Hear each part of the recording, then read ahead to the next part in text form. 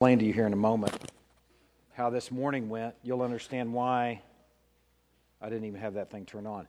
So anyway, my sermon I prepare over the course of the week. I spend a lot of time, oftentimes I'm living hand to mouth, studying within a week for a given sermon. Sometimes I have the chance to study ahead. And in the course of the Sermon on the Mount, knowing where I'm going, I do have an occasion to study ahead some. And studying ahead for this Sunday and studying this week, my sermon was prepared about an hour and a half ago, and it's sitting in my office right now, that way. It's not here. About an hour and a half ago, over the course of the week, I just had this nagging feeling that we weren't ready for that sermon yet. And this stupid poll was on my mind all week. In fact, Friday morning, I texted the staff, has anybody seen this thing? Because I hadn't even really noticed. It was behind the door in our hallway, and thankfully, we haven't gotten rid of it. There are two parts here. But this came from a sermon in 2008. It was a sermon on covenant. And I think I have to believe that the Lord sort of had me hit pause this morning for this sermon, or for the sermon that I was to preach for this sermon. I'll just tell you right now, I'm really nervous about it, and I'll tell you why. Because it's about covenant. And I feel like as a bunch of Western, contemporary, modern people, we just don't use the language much about covenant. We don't think about covenant much. I'm not sure it's really that important to us in the grand scheme of things, but I'm trying to climb into what happened 2,000 years ago when Jesus preached on the Mount, and I'm realizing whether or not it's important to us now, it had to have been to them then. They had to have been steeped in this thing then, even though we're not now. So I felt like, all right, in order for us to get something out of the message that's already prepared, that we'll consider last week as we land the plane in the introduction to the Sermon on the Mount, I felt like we needed to take a Sunday away from the Sermon on the Mount and sort of be equipped with some contemporary, some fresh covenantal language so that we could then enjoy that the way we should. So I hope these next few minutes, bless you, I hope it might be more teaching than preaching. I'm not sure what it's going to be, and I'm trusting that it was the Lord's guidance in hitting pause on this morning's message and going with this instead.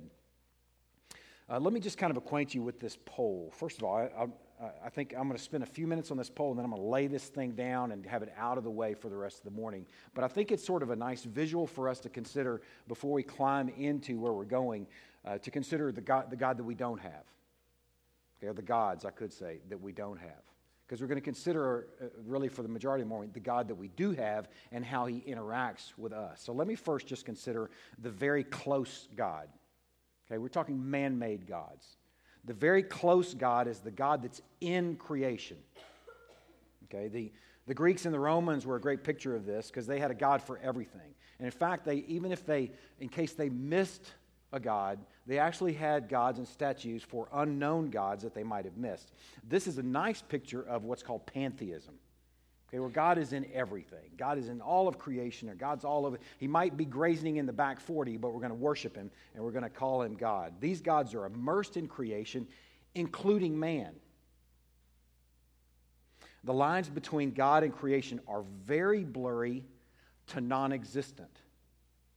And God in this man-made version is very close to us.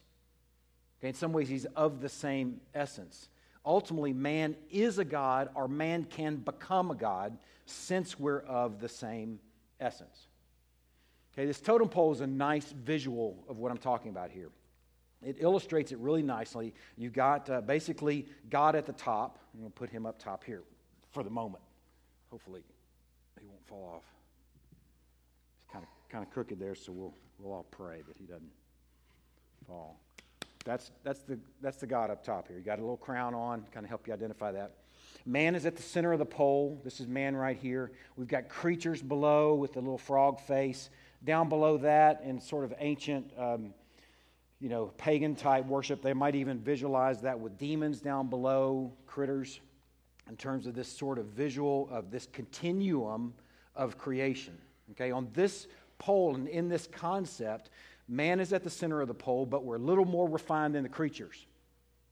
Okay, we're above the critters. but we're below God. We're all of the same essence. Now, totems, and let me just tell you right now, they might seem primitive, they might seem unrelated to anything having to do with anything today, but there are modern-day versions of this view. Okay, the Mormons believe that we're all potential gods. Okay, that we could all eventually live faithful lives and inherit our own earth to populate. Okay, we're talking about what the man-made gods look like, and this first God is a very close God. Another way to consider how this view could even show up today is in the concept of evolution. Now, some folks sort of integrate a creation-evolution story, but evolution ultimately places all existence on the pole. Okay, we started out as a little amoeba down there at the bottom, but we've somehow worked our way up to being creatures, human beings specifically, and then eventually, if we're refined enough, we can move our way up the pole. And if we're stupid, we move our way down the pole. This view may seem to deny God, but just like the God of pantheism, it ultimately says we're God or potentially God.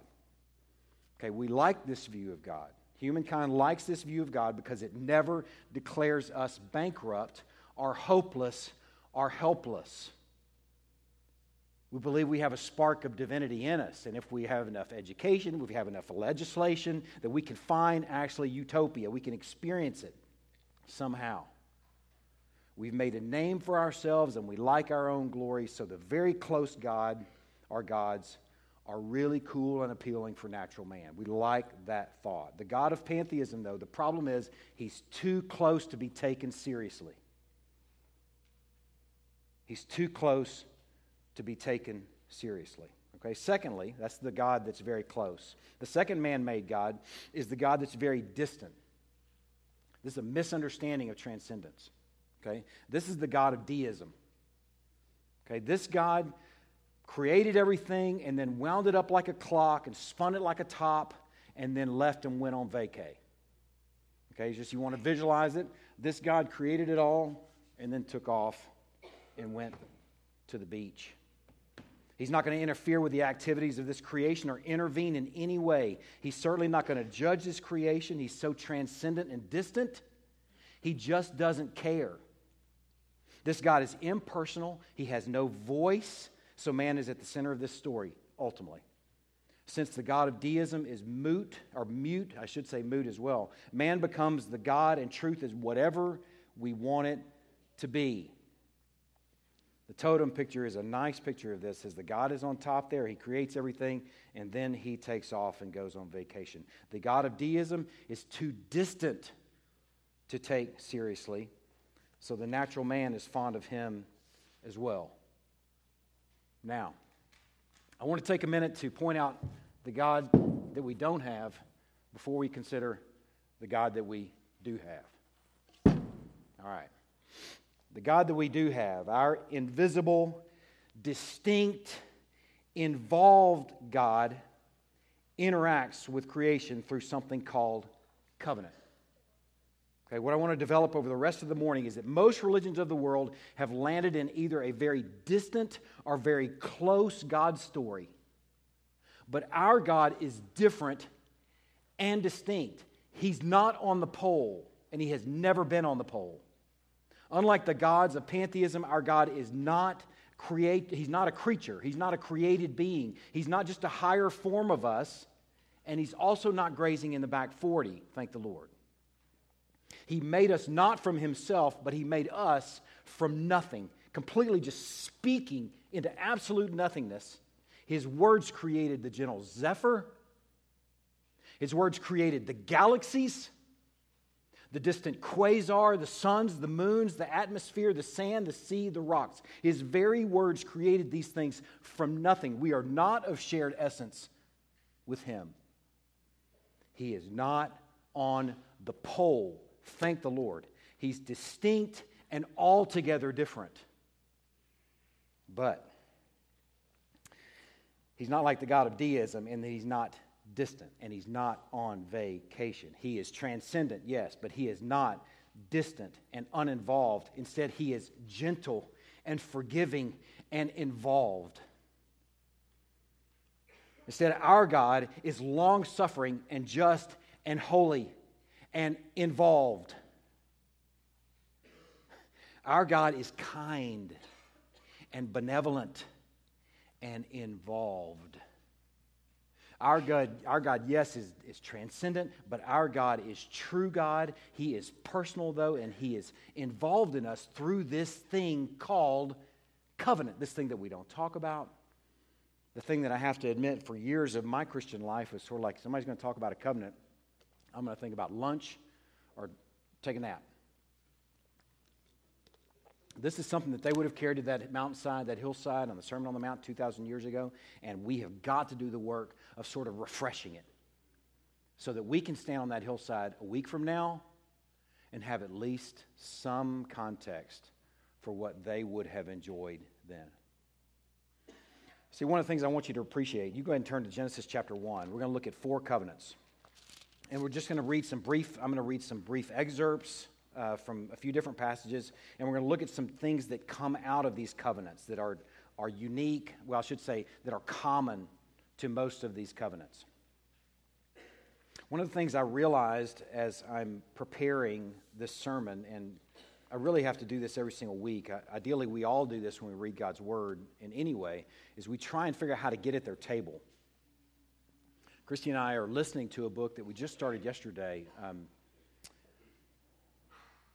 Malcolm Gladwell, Strangers, How to Treat a Stranger, or something like that. Something having to do with strangers in the title. Malcolm Gladwell is a great writer. He's written some excellent books, Tipping Point, things like that. He's written a book about how do we interact with strangers and telling some fascinating stories about how even people within our own context, how we disconnect and don't understand one another, and how we have to work to make sense of one another and understand one another. I'm thinking, man, if that's true, even with our own context, think about the challenges of going back to a context 2,000 years ago that we're not just talking about chronological disconnect, we're also talking about a cultural disconnect and a language disconnect. So we have to do the work every single week, really, of trying to climb back into that context because we're guests at a table that's unfamiliar to us. We have to do the work to make it familiar. So hopefully in these next few minutes, we will be equipped with what hopefully I expect, not only hopefully I expect, that those folks 2,000 years ago would have been considering. Our invisible, distinct, involved God interacts with creation through covenant.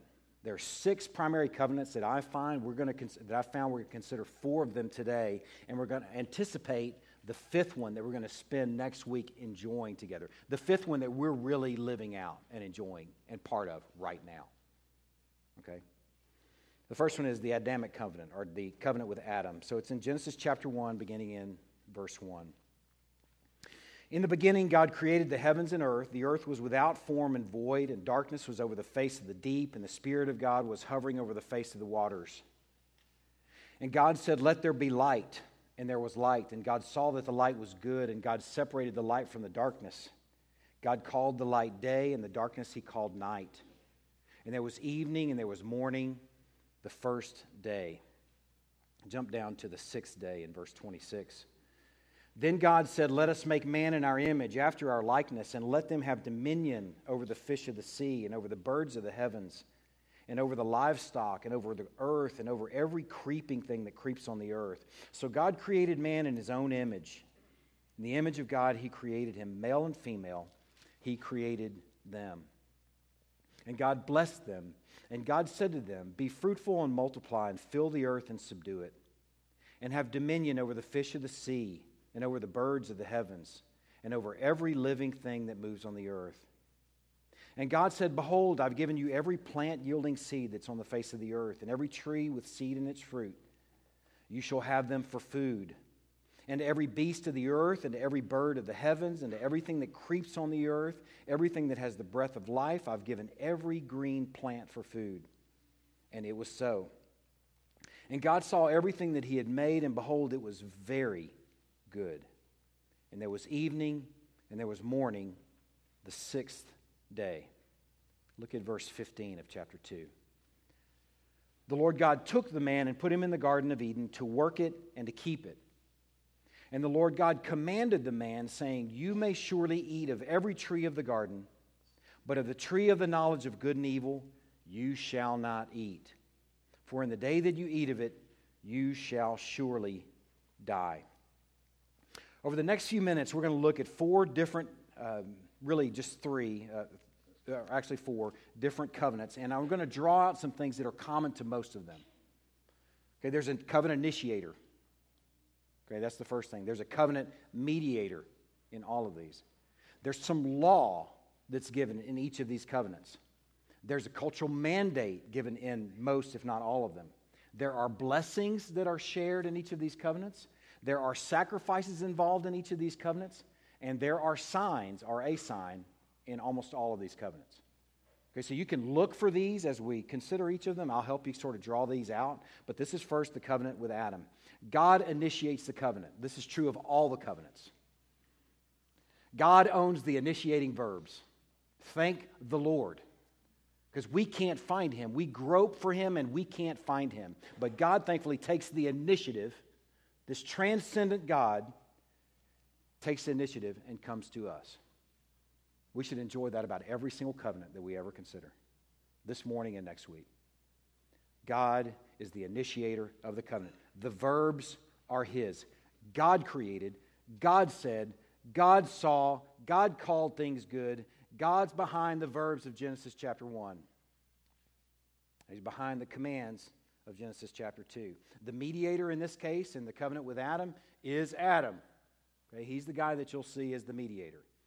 There's a law in this covenant. It's in verse 15 through 17 that I just read. That he took the man, put him in the garden to work it. There's a command embedded within that. Work the garden. Keep the garden. Don't eat of the tree of the knowledge of good and evil. For in the day you eat of it, the day you eat of it, you shall surely die. But eat of all the other trees. There are few commands in there. We get stuck on the tree that we're not to eat from. But there's some beautiful commands in there. Take and eat from all the trees of the garden. Work and tend the garden. And oh, by the way, don't eat from that tree. So there's some law in this covenant with Adam. There's a mandate, a cultural mandate. Be fruitful and multiply. There are blessings. There's a garden full of trees that they can take and eat and enjoy. There's a sacrifice. The first animal that was ever killed was sacrificed here in this story to cover their sin. This animal, that the skins were used to cover their shame and their nakedness.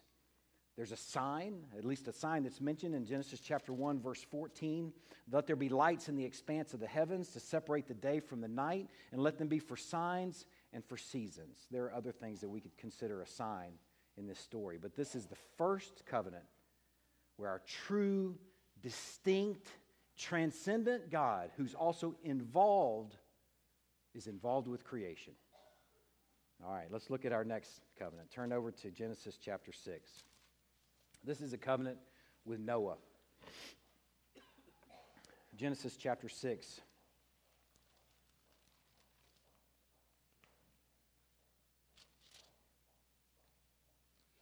I'll begin in verse 11. Now the earth was corrupt in God's sight, and the earth was filled with violence. And God saw the earth, and behold, it was corrupt, for all flesh had corrupted their way on the earth. And God said to Noah, I've determined to make an end of all flesh, for the earth is filled with violence through them. Behold, I will destroy them with the earth. Make yourself an ark of gopher wood. Make rooms in the ark and cover it inside and out with pitch.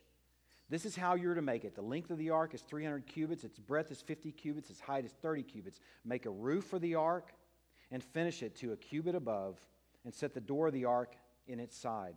Make it with lower, second, and third decks. For behold, I will bring a flood of waters upon the earth to destroy all flesh, in which is the breath of life under heaven.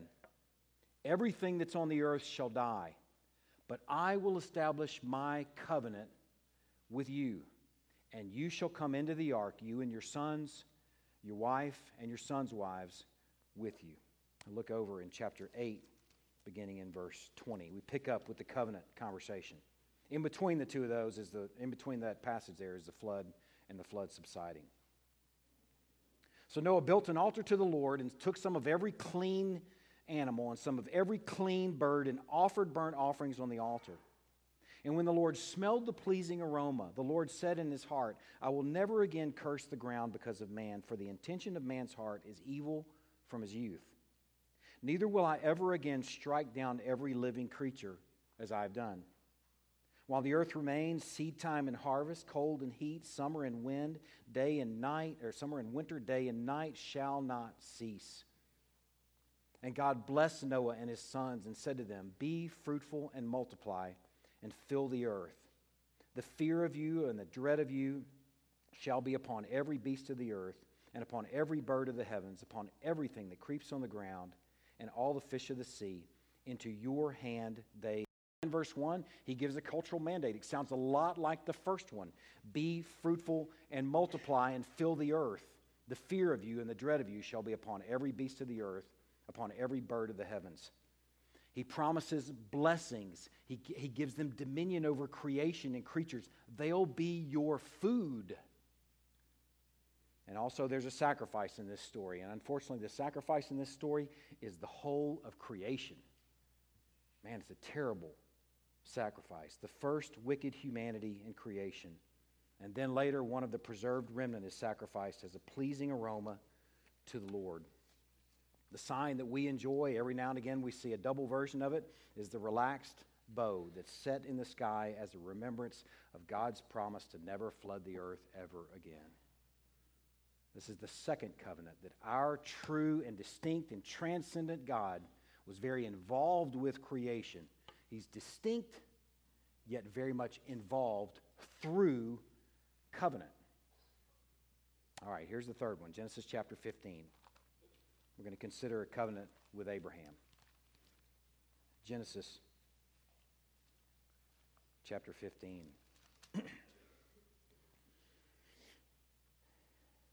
Beginning in verse 1. After these things, the word of the Lord came to Abram in a vision. Fear not, Abram. I am your shield. Your reward shall be very great. But Abram said, O Lord God, what will you give me? For I continue childless, and the heir of my house is Eleazar of Damascus. And Abram said, Behold, you've given me no offspring, and a member of my own household will be my heir. And behold, the word of the Lord came to him. This man shall not be your heir. Your very own son shall be your heir. And he brought him outside and said, Look toward heaven and number the stars, if you're able to number them. Then he said to him, So shall your offspring be. And he believed the Lord, and he counted it to him as righteousness. And he said to him, I am the Lord who brought you out from Ur of the Chaldeans to give you this land to possess. But he said, O Lord God, how am I to know that I shall possess it? And he said to him, Bring me a heifer, 3 years old, a female goat, 3 years old, a ram, 3 years old, a turtle dove, and a young pigeon. And he brought him all these, and he cut them in half, and laid each half over against the other. But he did not cut the birds in half. And when birds of prey came down upon the carcasses, Abram drove them away. As the sun was going down, a deep sleep fell on Abram. And behold, a dreadful and great darkness fell upon him. Then the Lord said to Abram, Know for certain that your offspring shall be sojourners in a land that's not theirs, and will be servants there, and they will be afflicted for 400 years. But I'll bring judgment on the nation that they serve, and afterward they shall come out with great possessions. As for you, you shall go to your fathers in peace. You shall be buried in a good old age, and they shall come back here in the 4th generation, for the iniquity of the Amorites is not yet complete. When the sun had gone down, it was dark. Behold, a smoking fire pit and a flaming torch passed between those pieces. On that day the Lord made a covenant with Abram, saying, To your offspring I give this land, from the river of Egypt to the great river, the river Euphrates, the land of the Kenites, the Kenizzites, the Cadmonites, the Hittites, the Perizzites, the Rephaim, the Amorites, the Canaanites, the Girgashites, and the Jebusites. One more passage right across the page in chapter 17. When Abram was 99 years old, the Lord appeared to Abram and said to him, I am God Almighty. Walk before me and be blameless, that I may make my covenant between me and you, and may multiply you greatly. Then Abram fell on his face, and God said to him, Behold, my covenant is with you. You shall be the father of a multitude of nations. No longer shall your name be called Abram, but your name shall be called Abraham. For I've made you the father of a multitude of nations. I will make you exceedingly fruitful, and I will make you into nations, and kings shall come from you. I will establish my covenant between me and you and your offspring after you throughout their generations for an everlasting covenant, to be God to you and to your offspring after you. And I will give to you and your offspring after you the land of your sojournings, all the land of Canaan, for an everlasting possession, and I will be their God. And God said to Abraham, As for you, you shall keep my covenant, you and your offspring after you throughout their generations. This is my covenant, which you shall keep between me and you and your offspring after you. Every male among you shall be circumcised. You shall be circumcised in the flesh of your foreskins, and it shall be a sign of the covenant between me and you. God again is initiating covenant. God speaks, God calls, He speaks into the darkness of a vision. The covenanter here is covenanter again is driving. He's got all the verbs. He speaks into the darkness, first of all, of a man who and his family are worshiping the moon in Ur of Chaldeans. This guy didn't know God any more than he knew the moon. And God spoke into his context, taking the initiative as the driving force behind the covenant. He speaks into the dark context of an old man and a barren woman with no hope of childbearing. He speaks into that darkness. They have no land, nothing to show for themselves. And he says, not only am I going to give you children, I'm going to give you a whole land. I'm going to give you a promised land. Of course, the mediator in this covenant is Abram, later renamed Abraham. Oftentimes there's a renaming that goes along with a covenant. He commands him, he gives him some commandments there. Be blameless, keep my covenant, he says in chapter 17, verse 9. Go to a land that I will show you. There's a version of a law embedded within this covenant. He promises blessings. Your offspring will be as numerous as the stars and the sand and the dust. And we're a product of those promises that were made to Abraham in this very room, right at this very moment. There's a sacrifice involved here. The 3-year-olds of all kinds of critters are getting sacrificed in chapter 15, verses 9 and 10. There's a sign in chapter 17. Circumcision is the sign of the covenant. This is the third covenant where our distinct God, who is transcendent, is very much involved in creation, creating now his own people with an old man and an old barren woman. Now, for the fourth covenant, turn to Deuteronomy chapter 5. Deuteronomy chapter 5. Let me give you some encouragement as you've listened this far. I know this is a unique Sunday. It's unique for me as well. Deuteronomy chapter 5 is the fourth covenant, and what I'm hoping to do again, is trying to equip you for next week to hear freshly and hear newly so that we can join those folks on that mountainside who were there 2,000 years ago and that we can really be excited about what he brings to bear at the end of the introduction to the Sermon on the Mount. So look at Deuteronomy chapter 5. Here's if you're kind of trying to figure out how to pace yourself, this is the next to last covenant we're looking at, and this is the last one we're going to look at in detail. The last one we're going to look at this morning, we're just going to hint at. I'm going to leave it just prepared for you, hopefully creating sort of an itch for next week so that you'll be anxious to hear about this last covenant that we'll consider next week. But this one, Deuteronomy chapter 5, beginning in verse 1, and I'm going to read the majority, actually not the majority, through verse 22. So just listen really closely and listen for those common things. And Moses summoned all Israel and said to them, Hear, O Israel, the statutes and the rules that I speak in your hearing today, and you shall learn them and be careful to do them. The Lord our God made a covenant with us at Horeb. Horeb is the same thing as Sinai. It's another name for Sinai. Not with our fathers did the Lord make this covenant, but he made it with us, who are all of us here alive today. the Lord spoke with you face to face at that mountain, out of the midst of the fire, while I stood between the Lord and you at that time to declare to you the word of the Lord. For you were afraid because of the fire, and you did not go up to the mountain. He said, I am the Lord your God, who brought you out of the land of Egypt, out of the house of slavery. You shall have no other gods before me. You shall not make for yourself a carved image or any likeness of anything that is in heaven above, or that's in the earth beneath, or that is in the water under the earth. You shall not bow down to them or serve them, for I, the Lord your God, am a jealous God, visiting the iniquity of the fathers on the children to the third and fourth generation of those who hate me, but showing steadfast love to thousands of those who love me and keep my commandments. You shall not take the name of the Lord your God in vain, for the Lord will not hold him guiltless who takes his name in vain. Observe the Sabbath day to keep it holy as the Lord your God commanded you. 6 days you shall labor and do all your work, but the seventh day is a Sabbath to the Lord your God.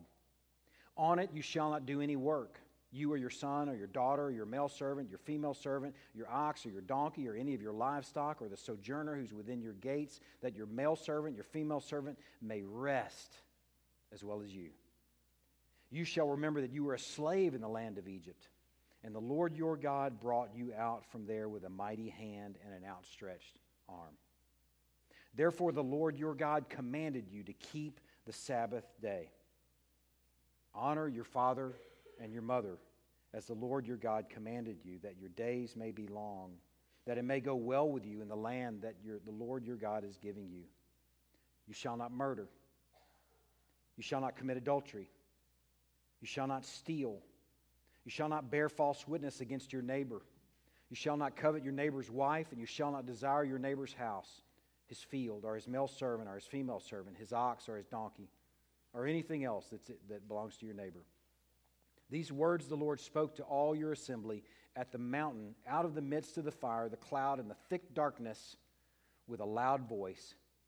And he added no more, and he wrote them on 2 tablets of stone and gave them to me. Some of the things that come out of this, these common ingredients. God initiates the covenant with an ordinary people. Man, just a bunch of slaves in Egypt, among all the peoples of the earth. Moses makes the point to point that out to this people in Deuteronomy. Out of all peoples on the face of the earth, he initiated covenant with you. The covenanter, again, is driving. They're his verbs. He speaks here into the darkness of 400 years of slavery in Egypt, and here after 40 years in the wilderness, he mediates this covenant through the man named Moses. There again are some laws and some commands in the obvious passage that we read today, the 10 Commandments. He promises curses for the disobedient and blessings for the obedient. There's a sacrifice involved in this covenant, and it's called the whole book of Leviticus. Sacrifice after sacrifice. There are signs all over the story of the Exodus and all over the story of the Mosaic covenant. But the one that really stands out most prominent to me is the sign that God made to Moses. God told Moses when he spoke to him from the burning bush at Horeb, he said, a sign that I sent you is that when you've brought this people out of Egypt, you will serve God on this very mountain. Sinai, the very mountain that they're standing at when they heard the passage that I read today, those very words. This is the fourth covenant that we've considered this morning, where our distinct God, our transcendent God, heard the cries of his people. He saw their distress, and in his time and for his glory, he delivered them from the darkness of Egypt. Now, here's the last one that we're just going to hint at. It's in Jeremiah chapter 31. Jeremiah chapter 31.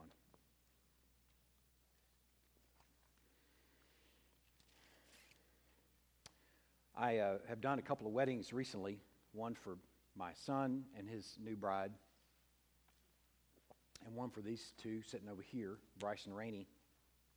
And something that I had the chance to do with these two most recent weddings, Solomon and the Shulamite woman just really being good friends. I don't know how he did that with 699 other wives, but somehow Solomon achieved that. I mean, we just got to enjoy that he had a special relationship with a Shulamite gal. Another word for love in the Song of Solomon is the word dode. This is the word that deals with sort of the more intimate aspects of love. Here's a passage from Song of Solomon, chapter 1, verse 2. Let him kiss me with the kisses of his mouth, for your love is better than wine. It's a really sweet, intimate, sort of connecting kind of love that is actually been described as the mingling of souls. That's really cool, isn't it? You just imagine a husband and wife and being so intertwined, so connected that they experience something described as the mingling of souls in that Hebrew word dode. But the one that really stuck out to me is this third use. This is the word ahava.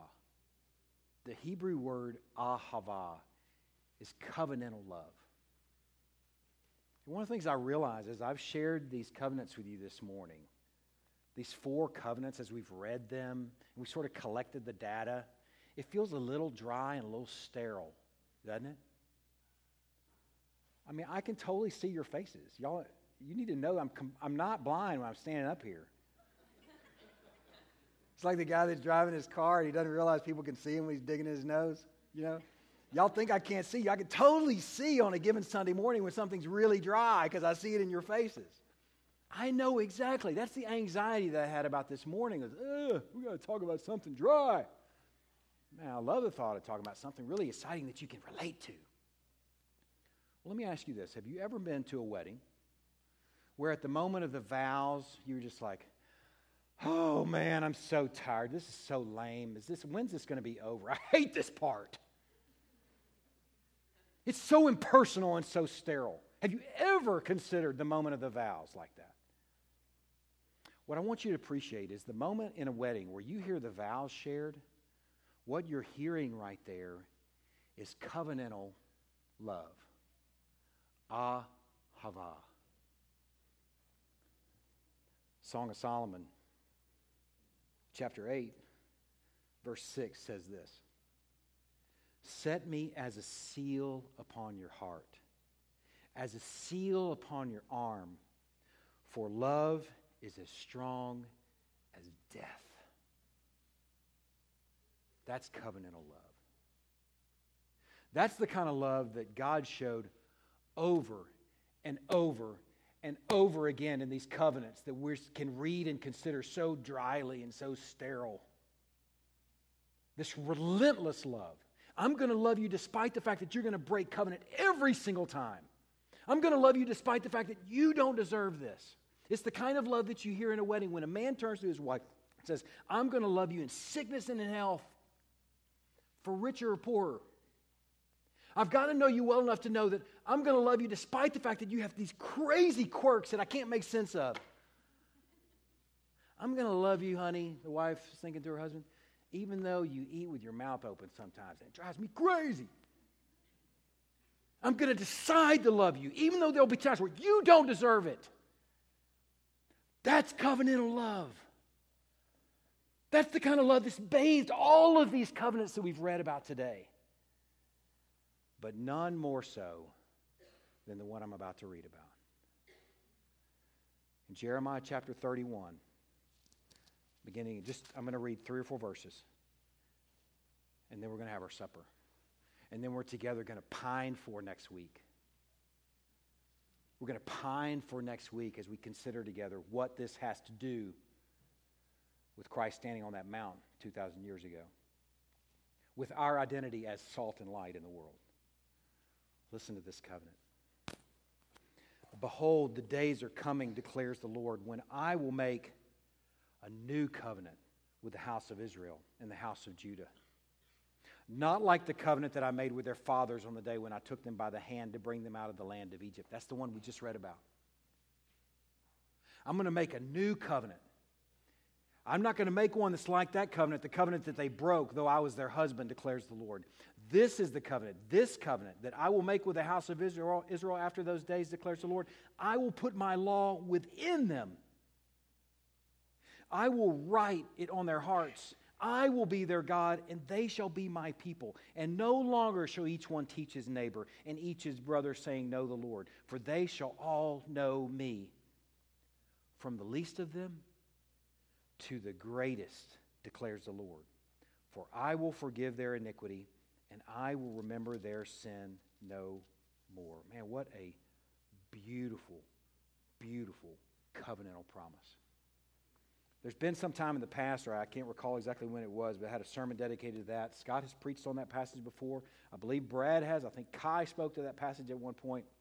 That new covenant is the sweetest news this world has ever heard. And what we're going to consider next week as salt and light is we're walking right in the middle of it. We're part of it. We're the fruit of it. And in some ways, what Jesus says when he identifies us as salt and light, we're the living visual aids of it. We're the heralds of it. It's the greatest news this world has ever heard. And just in case you're wondering if it's bathed in love or not, at the beginning of this chapter I just read in Jeremiah chapter 31, verse 3, he says, I have loved you, ahava, with an everlasting ahava love. A love that's as strong as death. When we take the supper every single week, we consider that we are walking in a love that's in fact as strong as death. And death on a cross. Demonstrated by our husband, our divine husband, this husband that has loved us as the church, died for us, walking out this ahava kind of love. Man, let's pray. Lord, I pray that these few minutes that we've spent this morning, that they will in some way equip us with some sort of delight over something that can so easily be just academic and sterile. Lord, I pray that we can somehow connect to this beauty of these love-bathed covenants, that we can together enjoy a God that is relentlessly making a way for us. And Lord, that we together can anticipate the unbelievable news of the new covenant and what that actually means for us. Lord, I pray that you will prepare my heart this coming week to preach this awesome, crazy good news next week. I pray that you will prepare the hearts of those in this room. I pray that you'll prepare the hearts of those who will join us next week to be ready and primed to delight in being salt and light and what that actually means, not only for us, but also for the world. We are thankful that you are transcendent and you are distinct, but you are not distant. We are thankful that you are so present with us and so relentlessly faithful to see these covenants through with us. Lord, we love you and we're thankful. In Christ's precious name we pray. Amen. Let's distribute the elements.